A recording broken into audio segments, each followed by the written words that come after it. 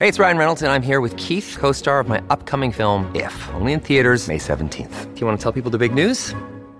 All right, I'll do it. Sign up now and you'll get unlimited for $15 a month and 6 months of Paramount Plus Essential Plan on us. MintMobile.com/switch. Upfront payment of $45 equivalent to $15 per month. Unlimited over 40 gigabytes per month. Face lower speeds. Videos at 480p. Active Mint customers by 531.24 get 6 months of Paramount Plus Essential Plan. Auto renews after 6 months. Offer ends May 31st, 2024. Separate Paramount Plus registration required. Terms and conditions apply if rated PG. Welcome to Done and Done. I'm Alicia, your hostess on this podcast journey, all things Dominick Dunne, where nothing is linear and everything is connected. Thank you for tuning in to this latest edition of the Palm Beach Chronicles, where we'll be exploring a bit about the man who makes it happen, at least in one phase of its development, Henry Morrison Flagler, industrial Gilded Age money man with a few wives too, all with tragic ends. That's coming in your next episode, but first we have to get to Henry Flagler's hotels, a scandal about Palm Beach, and its exclusive clubs too. Not Flagler's clubs, the clubs that happen after Flagler. Oh, friends, we're trying to pack it all in this month. Before we begin this episode, I have huge thanks to give to our newest supporters at patreon.com/doneanddone. Holy cats. All the good things, y'all. Getting early and ad-free episodes, bonus episodes too. So grateful for each and every one of you in my little spyglass here. Whose name do I see? Big, enormous thanks to Nancy P., Sharon D., Corey C., and John M. Amazing, the lot of you. Thank you, friends, and thank you to all of our Done and Done Patreon community, making my dreams come true. And when we talk about dreams, Henry Flagler has a dream too, which involves him making even more money, mostly in his retirement years, by bringing railroads, development, and tourism to the state of Florida. Flagler makes the access to get to Florida, then he's going to build some hotels. People tend to like Palm Beach in the wintertime if you can't afford it. Those hotels must be built by someone. There is maybe or is maybe not a story about the builders of those hotels being ousted from Palm Beach in some nefarious circumstances. Even more nefarious, the exclusive clubs. Our man Nick digs into all of it in his investigation to find the real Palm Beach. In this episode, we'll talk about Palm Beach's origins, its scandals, and its private clubs. Let's investigate.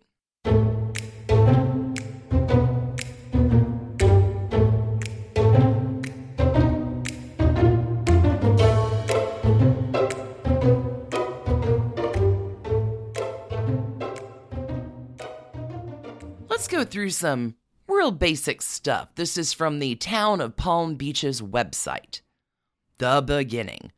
When the first settlers arrived in what was to become Palm Beach, the entire area was known as Lake Worth, named for Major General William Jenkins Worth, who fought in the Second Seminole War. Pioneers struggled to clear land for their houses and to make room for their crops.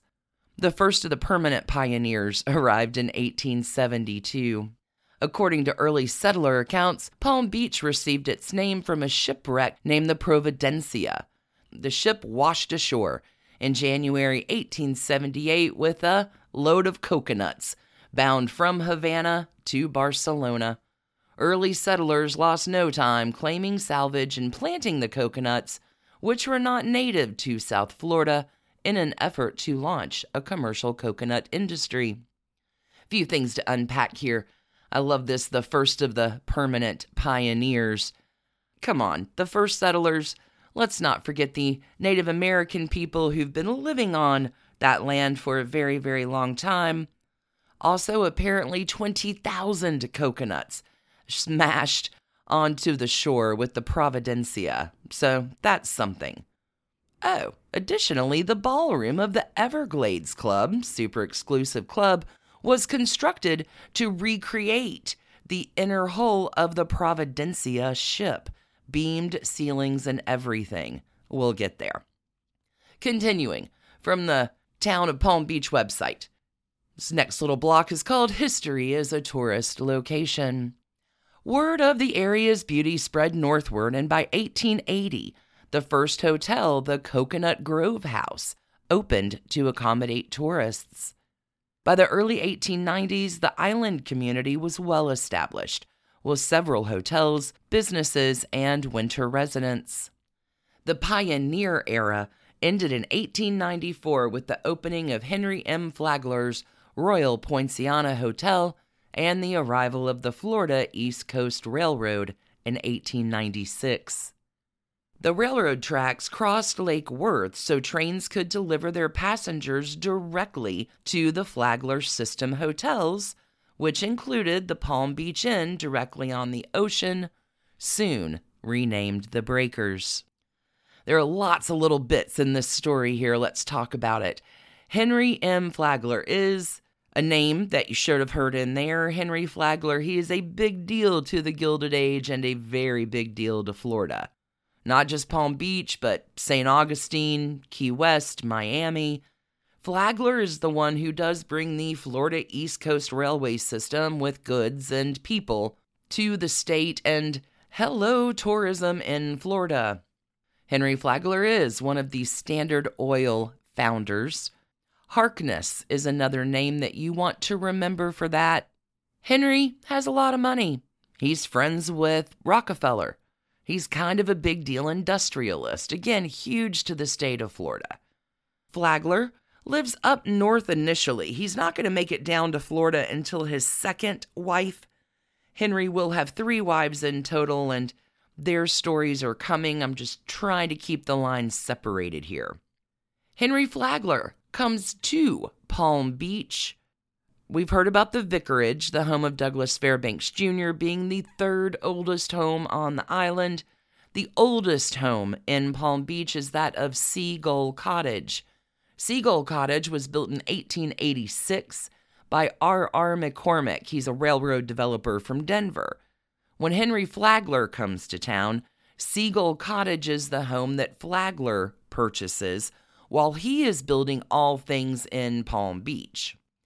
It is right next to Seagull Cottage that Henry Flagler builds the first of his resort hotels, the Royal Poinciana.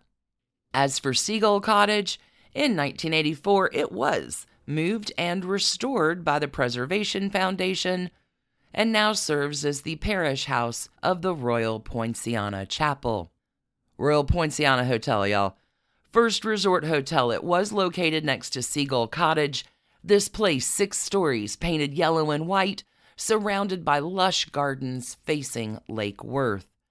The Royal Poinciana opens February 11th, 1894, and it is the largest wooden structure in the world at that time. It cost $1 million to build. The Royal Poinciana will accommodate 2,000 guests, and its dining room will seat 1,600. The Royal Poinciana was in use through the 1930 season, although the hotel will be demolished in 1936. The Royal Poinciana is not the only hotel that Henry Flagler builds. The Breakers is a big deal too. The Breakers opens in 1896. The Breakers will burn down in 1903. The Breakers is then rebuilt, but unfortunately will burn down again in a 1925 fire, which is perhaps the fault of the wife of the then mayor of Chicago. Apparently, Mrs. Mayor left her curling iron plugged in. The Breakers is rebuilt the following year, and again will go on to be legendary. The Duke and Duchess of Windsor favor the Breakers when they stay in Palm Beach. Remember, the Breakers host that 1985 infamous ball with Charles and Diana. The Breakers is one of the most famous hotels in the world for a particular set, and it has certainly shaped Palm Beach through its century plus of years on the island. The man who is making all this happen, Henry M. Flagler. I need you to remember, friends, hotels do not get built by themselves, and neither does a town. There is an urban legend which continues to persist, and even our man Nick, coming to Palm Beach in 1986, hears about this story. Dominic Dunn writes, "At the turn of the century, when the first great hotels like the Royal Poinciana and the Breakers were being built to lure the New York and Newport aristocracy to the new winter paradise, there developed nearby, on what is today condominium-lined Sunrise Avenue, a shanty town known as the Sticks, inhabited by the blacks who were brought in to build the hotels. According to local lore, the unsightly community offended the eye of Henry Flagler, known as the founder of Palm Beach, and other town fathers. In a magnanimous appearing gesture, they invited the entire population of the Sticks over to West Palm Beach to a circus performance and barbecue, and during their absence, burned the shantytown to the ground. The workers were relocated permanently to West Palm Beach." This event, happening or not happening, is very much contested about the town. StAugustine.com back in 2012 investigated this event happening or not happening. A lot of mystery here. Reporting from the McClatchy News Service, again, StAugustine.com, in February of 2012. This article is entitled "Henry Flagler, His Town, and the Fire." Few Floridians left as indelible a mark on the peninsula as Henry M. Flagler. The rail, oil, and real estate baron towered over Palm Beach County and has also been called the father of Miami. In 1912, he completed the Overseas Railroad, linking Key West to the mainland, its first train rolling into Key West on January 22nd. Although the railroad was torn to pieces by 1935's storm of the century and never rebuilt, the project arguably remains Flagler's most audacious achievement. Its centennial is being celebrated this year with lectures, museum exhibits, and bike rides.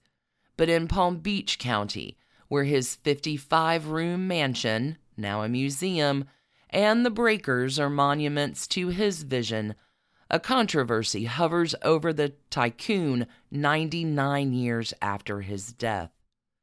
In the black community, many believe that Flagler was behind the burning of a dilapidated oceanfront neighborhood known as the Sticks, a haphazard colony that housed many of the black workers who labored on his behalf.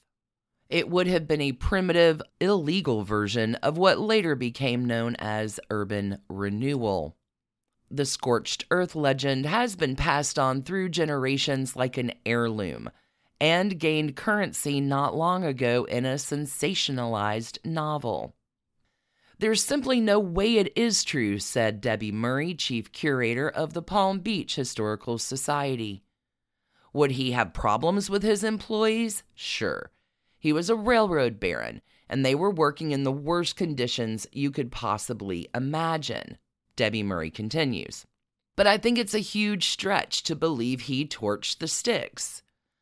1 in 6 Palm Beach County residents are black, and to many of those residents, the assertion that Flagler had a role in the destruction of the Sticks in 1912 is not far-fetched, says Leah Gaines, the director of the city's NAACP chapter.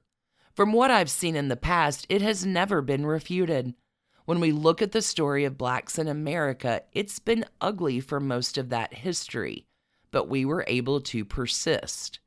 Here's what most everyone can agree on. In the early 1900s, the area now known as Palm Beach began to evolve from an untamed frontier town into a winter playground for rich snowbirds, thanks to the extension of Flagler's Florida East Coast Railroad down the Atlantic seaboard. During the construction of Palm Beach's first 2 iconic hotels, the Royal Poinciana and the Breakers, the black labor force needed a place to live, so they created a tent settlement at what is now Sunset and Sunrise Avenues off North County Road. They called it the Sticks because of its, at the time, remote locale, said Jim Ponce, 94-year-old historian at the breakers. There was no running water, so the raw sewage piled high, but it was a close and cheap option for poor blacks who worked in the resorts. At its peak, some 2,000 blacks are said to have lived in the Sticks, a slum owned not by Flagler, but by brothers Edward R. and John R. Bradley. As the years went on, most of their tenants were either single men or heads of households who stayed in the shanty town during the work week, but whose families lived in better neighborhoods to the west. Eventually, the white powers that be decided the growing eyesore had to go. Newspaper clippings from the early 1900s show an effort by local business and political leaders to have the tent city closed on sanitary grounds. Eviction notices were issued, and by 1912 the entire population was asked to leave. But how exactly it was shut down remains a point of heated debate. The legend. Flagler's henchmen burned out anyone who didn't budge. As the story goes, he brought a carnival to town and provided free tickets to all of his black employees, emptying the compound. When the residents returned, their homes were in embers and they had no choice but to find another place to live. A century later, that's the accepted account of events for many in Palm Beach County. And with his book, The Sticks, author Jonathan King gave cover to those believing the worst. King's novel, published by Middle River Press in 2009, accepts the premise that the Sticks was burned to the ground, although he admits his thesis employed a healthy amount of creative license. Thing is, fires were common in those days of potbelly stoves and open hearths. A shanty town like the Sticks would have been especially vulnerable. At the time, there were numerous fires around the island, including at some of the fancy resorts that had nothing to do with arson, Debbie Murray said. Jonathan King will continue here, saying, "I never found a news report or came across any actual documentation of the fire. It's a work of fiction. It is folklore. It is a myth, but I think it could have happened just in stages." Willie Miller, 36, a fifth-generation Palm Beach County resident, said his great-aunt, Inez Peppers Lovett, lived in the Sticks, remembered no fire, and said she left of her own accord. Her characterization of the Sticks' demise ran so counter to everything Miller had heard outside of his family, he felt compelled to sift through old newspaper clippings himself in an effort to determine the truth. All the written accounts he found supported his aunt's benign version of events. Just one of the many holes Miller found in the theory. If 2,000 people were burned out of their homes, there would have been mass homelessness. But in the newspaper archives, there was no mention of such a phenomenon. Miller said, "There's a lot of evidence that refutes it, but none that supports it. It's character assassination of that man and needs to stop." Debbie Murray isn't betting on that happening anytime soon. Both the Historical Society and Palm Beach-based publications have written extensively over the years in hopes of disposing of the story, but it persists. Debbie Murray adds, "Urban legends are stronger than facts, and this definitely is a very strong urban legend." It is a strong urban legend, and maybe one that is supported by Palm Beach's continuing lack of diversity. I mean, this town has its trash picked up daily. The newspaper won't stain your hands. We have heard all the demographic data of who lives in Palm Beach and how much money they have. It is a high society set, the real Palm Beach is, and they have been doing it this way for a very, very long time. Hey, it's Kaylee Cuoco for Priceline. Ready to go to your happy place for a happy price? Well, why didn't you say so? Just download the Priceline app right now and save up to 60% on hotels. So whether it's Cousin Kevin's Kazoo Concert in Kansas City, go Kevin, or Becky's Bachelorette Bash in Bermuda, you never have to miss a trip ever again. So download the Priceline app today. Your savings are waiting. Go to your happy place for a happy price. Go to your happy price, Priceline. This episode is brought to you by Reese's Peanut Butter Cups. In breaking news, leading scientists worldwide are conducting experiments to determine if Reese's Peanut Butter Cups are the perfect combination of peanut butter and chocolate. However, it appears the study was inconclusive, as the scientists couldn't help but eat all the Reese's. Because when you want something sweet, you can't do better than Reese's. Find Reese's now at a store near you. Palm Beach will stay exclusive in its development through the years. After the hotels are built, the private homes start getting built and they get grander and grander. People are coming in, you know there's going to be clubs. So many private clubs, and wowza, they get pretty exclusive in Palm Beach, cutting across very certain lines. From the Women of Palm Beach, Dominic Dunn will write a little bit more about these clubs. From our man Nick.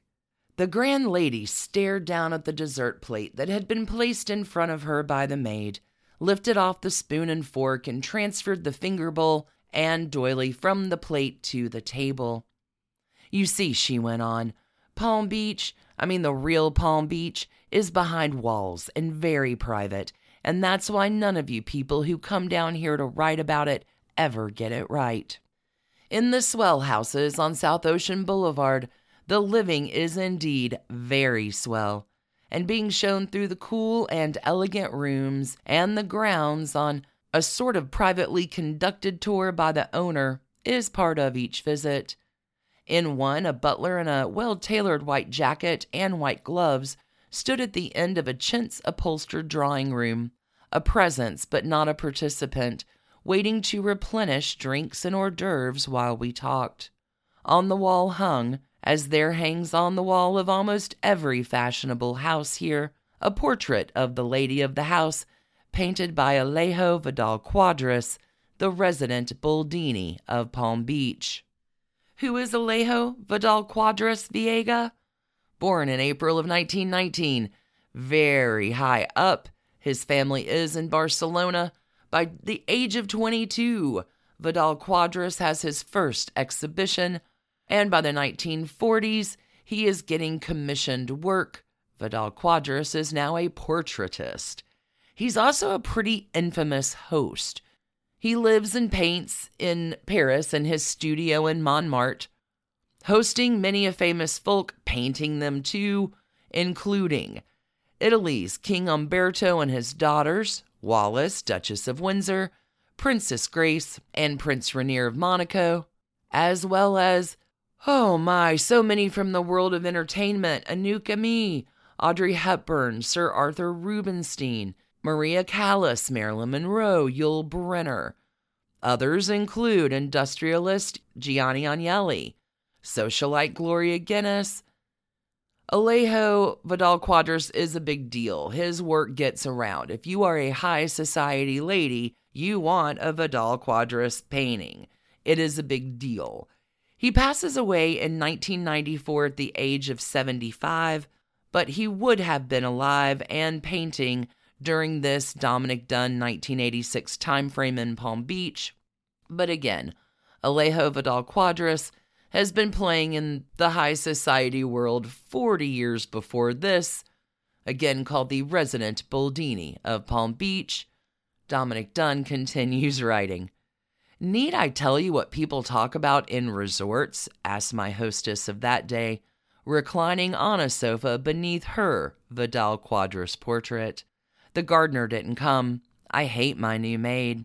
Who did you sit next to at Chessie's last night? It goes like that day in, day out.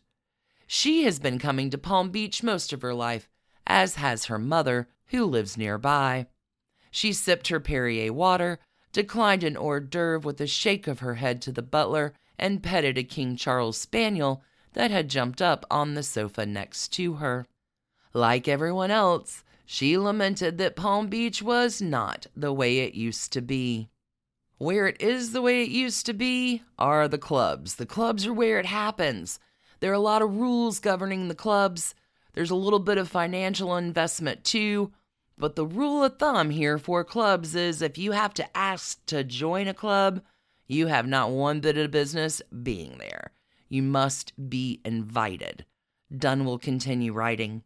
It's too bad about all those other people coming to Palm Beach, she said, lowering her voice, although she was in her own drawing room.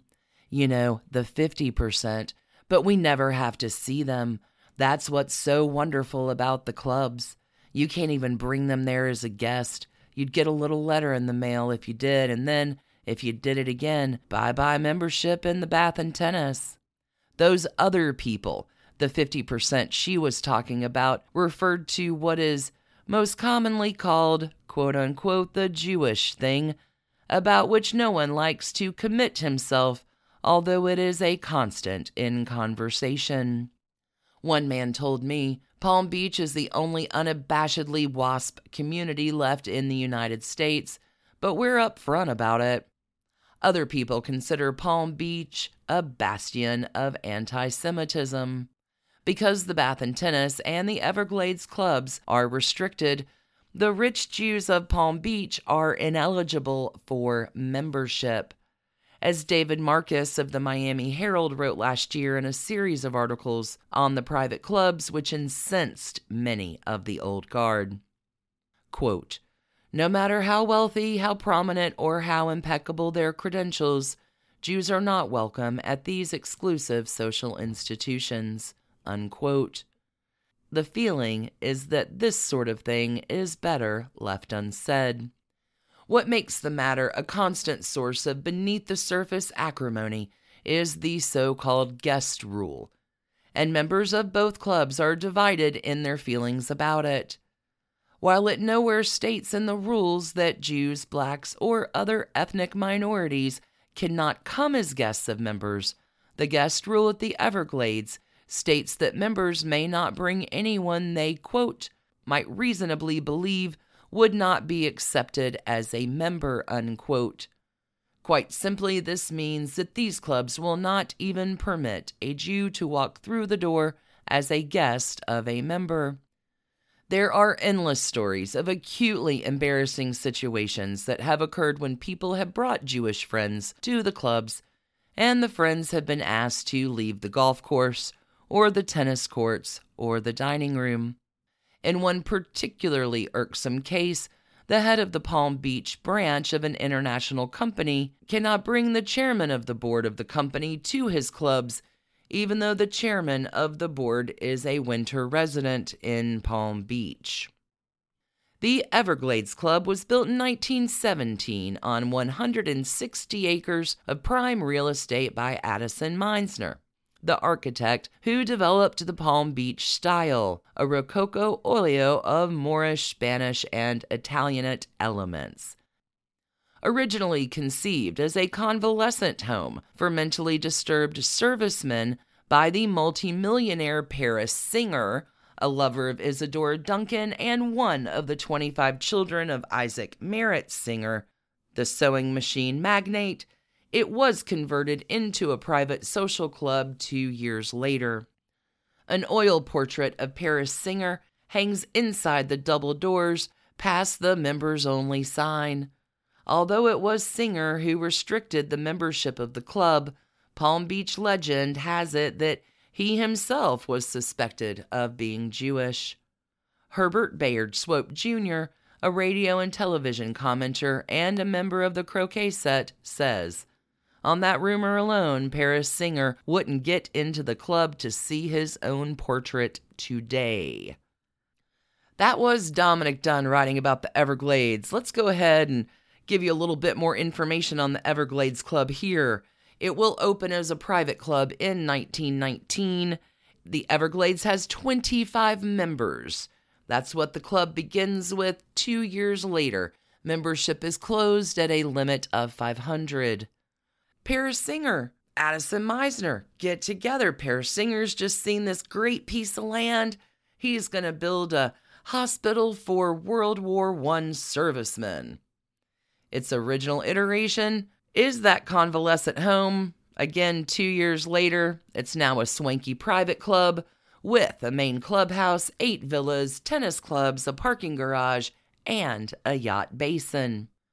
The Everglades has been modernized through the years, and John Volk, important architect after Meisner, comes in the 1940s to make some improvements to the place.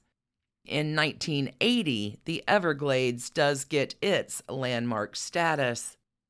Back to Dominic Dunn's point here, the Everglades Club has been criticized for discrimination against Jewish people and Black people. I am taking this straight from Wikipedia, friends. Sammy Davis Jr. was turned away at the door. According to socialite CZ Guest, she and her husband were temporarily suspended from the club after they brought Jewish guests.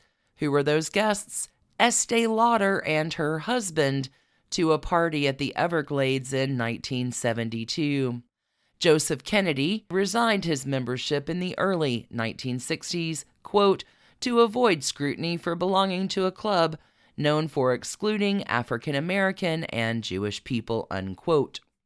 As of 2014, there has never been an African American member. According to 2009 President William Penill, no African American has ever applied. The club now has Jewish members, but how many is unknown because, according to Penill, we don't ask.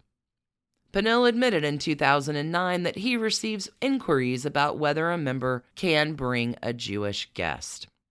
This is Penill's quote, "And I know that people have called me on the phone in the first years, and said, I have so-and-so guest in my house. He's the president of some big university. He's Jewish. Can I bring him to the Everglades Club? I say, absolutely, no problem at all. Anybody you have in your home or anybody that's a friend of yours, bring them." And they brought them, and there had been no incident of any complaining and no letters issued, no. I have many friends that are Jewish people that come to the club, and they are welcome here, and there's no problem with it. A little bit more on the Everglades here. It is located on Worth Avenue, again opens in 1919. Amenities for the Everglades include golf, dining, tennis, croquet, and private parties. Members now of the Everglades are at least members from 1999. This is the latest breakdown I could find. 1,100 members. The initiation fee, at least in 1999, was $35,000. That number here varies depending on stock purchases. Annual dues were about $3,500. And to get in, again, remember, you have to be asked. There's no, hey, I'd like to apply to get in your club. But getting into the Everglades, applicants need 2 sponsors and must be known by 3 board members. Who's belonged to the Everglades Club? Guilford Dudley Jr., former ambassador to Denmark, the late Marshall Rinker, founder of Florida's biggest cement company, and Jose Pepe Fanjul, head of Florida's largest sugar-producing company. Got a little bit of an update from 2022. This is according to RacketSource.com. The equity initiation fee in the Everglades is now $60,000. The non-equity initiation fee is $35,000. Annual golf dues will cost you right over $10,000 a year. Maybe you don't want to play the golf. Maybe you just want a social membership. That's going to cost you too. $2,500 is the initiation fee for the social membership, with annual dues coming right in under $1,000 for the social membership bit. Again, apparently, the Everglades now allows Jewish members, but the number is unknown. There is a don't ask, don't tell policy put in place as rumor has it. Back to Dunn writing here, because this is only one quick sentence. A mile down the road is the Bath and Tennis Club facing the Atlantic.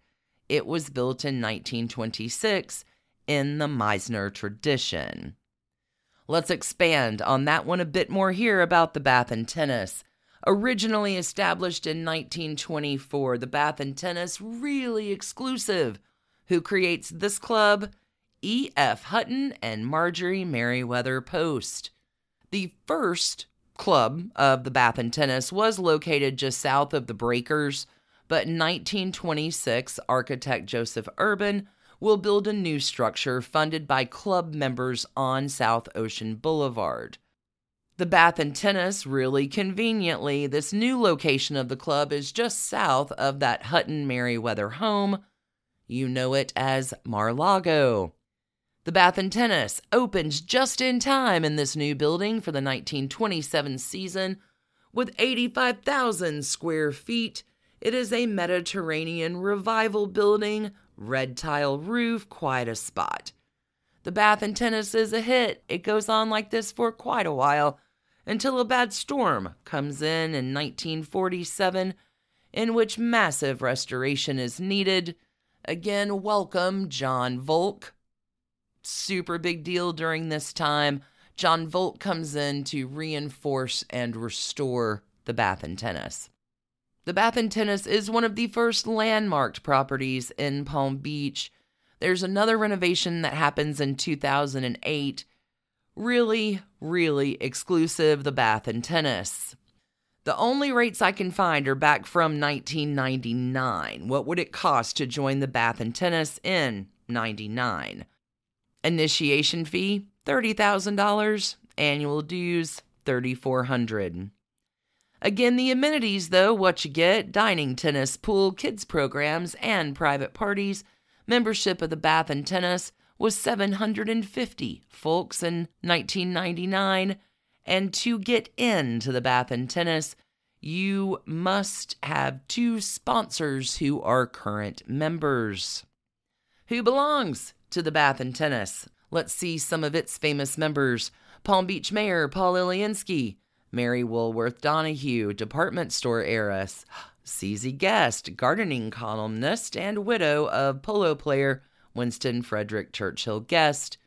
Remember, he is the second cousin of Winston Churchill and heir to the Phipps steel fortune. Dominic Dunn will continue writing about one more club.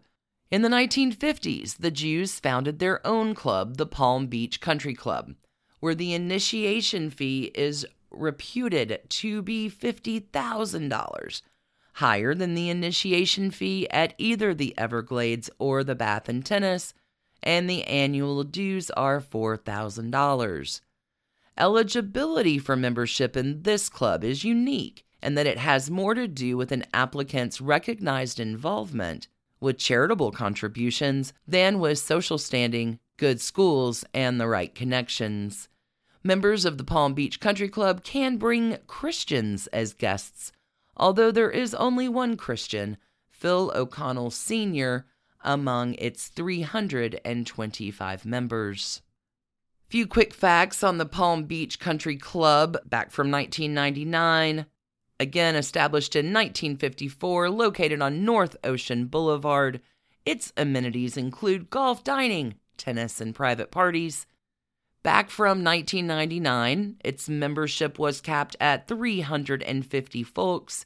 Its initiation fee in 1999, y'all, $100,000 plus. A former club officer at this time says, "It's gone up, but I'd rather not say exactly." Annual dues will cost you $10,000 along with charitable donations.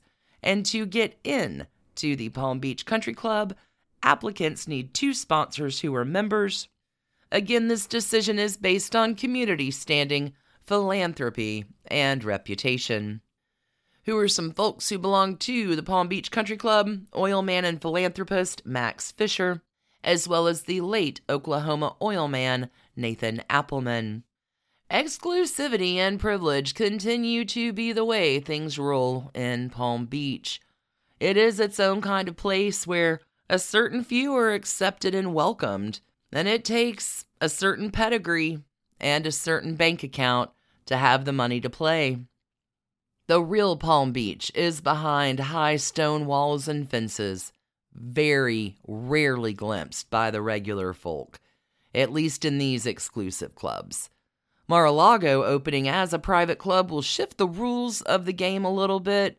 That story's coming into our Palm Beach Chronicles as we continue our journey this month on Done and Done. Thank you for listening today, for your time, for your awesome ears, for your support of our labor of love. You rock, for telling your friends, for your kind emails and reviews. Big, huge thanks to all of our Patreon community, getting ad-free early episodes, bonus not done yet episodes too. We did one this week on Casa Alva, the love nest of Consuelo Vanderbilt Balsan, and its history down on Manalapan. What a story happened in that home. Friends, thank you all so much. Until we meet again, which is going to be sooner than you may think, stay curious and keep on investigating. Thanks for listening to the Done and Done podcast, a Hemlock Creatives production. You can email us at doneanddone@gmail.com. You can follow us on Instagram at Done and Done Podcast. For further information about our episodes or sources, you can find us online at www.doneanddone.com. See you next week, friends.